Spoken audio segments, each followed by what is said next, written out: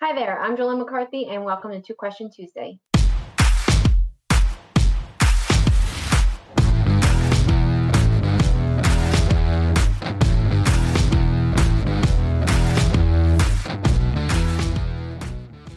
Each week, Two Question Tuesday answers randomly picked questions submitted by our clients.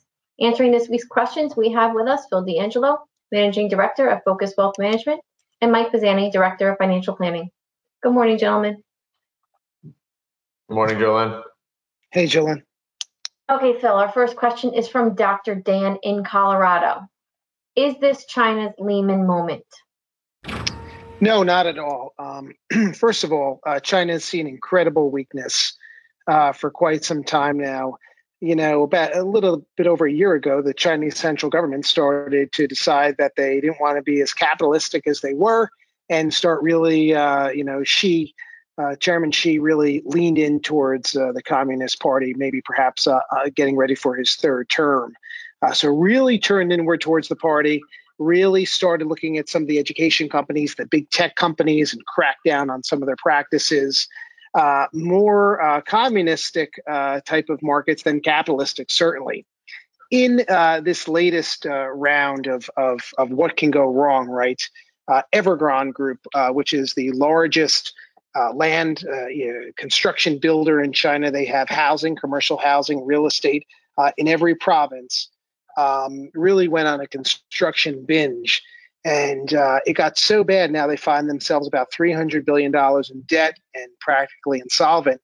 Got so bad that they were paying contractors, they were paying even real estate people with apartments in their buildings. Most of them were unfinished. So they really left a lot of bankruptcies there. Now, why am I not? So am I worried about China? We have been worried about China, right? We've talked about China for quite some time. We've talked about their manipulative practices, their manipulative trade practices. Long term, this is a good win for the U.S. in the sense that our markets are once again the most efficient, most highly regulated capital markets in the world, okay? When you look at their markets, they're not. When you look at what they are, the CCP is fully in charge. And so they're not going to allow a $300 billion bankruptcy take down their system. But what are they going to have to do? They might have to devalue the yuan slightly, which would definitely help the U.S. dollar. They may have to spend some extra monies propping up these things, doing workouts, etc. So the good news is, no, it's not a Lehman moment. Lehman had what's called counterparty risk. I trade with Mike. Mike trades with me. What is the risk that Mike brought into this? Yes, there's holders of stock and bonds in the corporate structure, BlackRocks of the world, a few other large funds, index funds that might hold some of these stocks that will be worthless, but they're diversified. They know how to write off losses and whatnot. There's no major counterparty risk that can take down a system here. The bad thing is that, $300 billion bankruptcies, major world powers with credit troubles or with troubles within the system, this doesn't get better in a few trading days. This is here to stay. We are getting into the weak time of the season. You have an event that comes out of nowhere like a black swan. No one, not a lot of people heard of Evergrande Group before this. So this is going to take a little bit of time to work out, but maybe it coincides with the calendar and what's to be expected anyway. Again, overseas markets, especially, on the emerging side, especially China, you want to be very, very careful with what you own over there right now. This is going to take some time for a workout. But we, all summer long, we thought we saw a lot of complacency in the markets, and we expected to see a little bit of a pullback. And I think Mike's question will get that into that a little bit more. Mike. Yeah, and I know we're running a little bit long on this question, but I just want to add two really quick things. I think you hit the contagion thing kind of on the head. The fact of the matter is that Evergrande's bonds were trading at 30 cents on the dollar on Friday. So this isn't like a Lehman moment where they trade at 99 cents on the dollar on Friday and they're bankrupt on a Monday. People did see this coming. This was kind of expected. The one real negative that you could see coming from this is that in the pre-financial crisis, U.S. real estate amounted to about 13% of our GDP. China's real estate amounts to 25% of its GDP.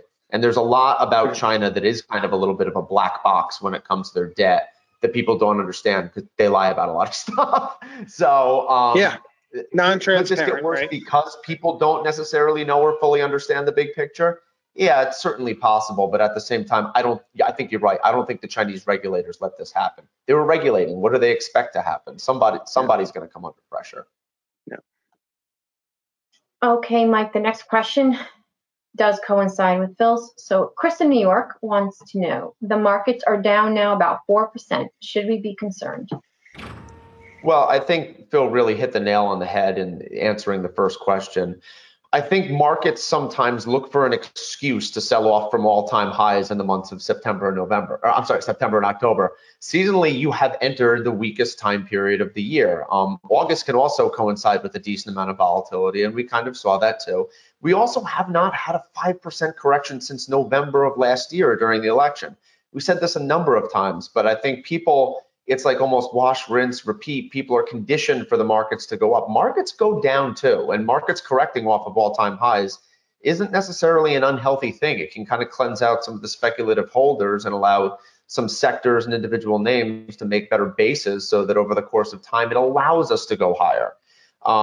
The one interesting thing about this is that volatility has really exploded again. And when you see volatility jump like it has, it can be sort of this kind of like episodic move where it's a very short-term thing, or maybe not. Usually when volatility spikes as much as it has, it's not like a 1 or 2 day thing. So I will also take the side of what Phil said, that this is probably going to take a little while to sort itself out, but it really very much coincides with a seasonally weak period. September is the worst month of the year for the S&P 500 and the major averages. So to see a little bit of selling here wouldn't necessarily be that big of a surprise, considering economic growth has also inflected and started to roll over a little bit. Delta has surged some, but if economic growth comes in a little bit below expectations this quarter, we might get a little bit of an acceleration into the end of the year. So it could actually set everything up for a decent end of the year, after we've basically almost gone up for 12 straight months now without a 5% pullback. So welcome to September. At the half point in June, Mike, as we were telling everybody, we talked about pruning. We talked about how the markets were up 20%, close to at that point, and you weren't going to have a 40% year, right? So, S&P up, going into this morning, right almost 20 percentage points. You're going to pull back and you're going to backfill, and then probably have a strong year end. But don't forget, starting today, right, September 17th, right around now, you're starting the cycle for the worst 20 trading days of the year historically right now. So that's the middle of the time period we're in, and we'll get through it. If you have any questions, please feel free to call your team at Focus Wealth Management, and we look forward to talking to you. Thank you guys for answering this week's questions. If you have a question you'd like to submit, please email us at jmccarthy@focusedwealthmgmt.com. Stay safe, and we will see you next week.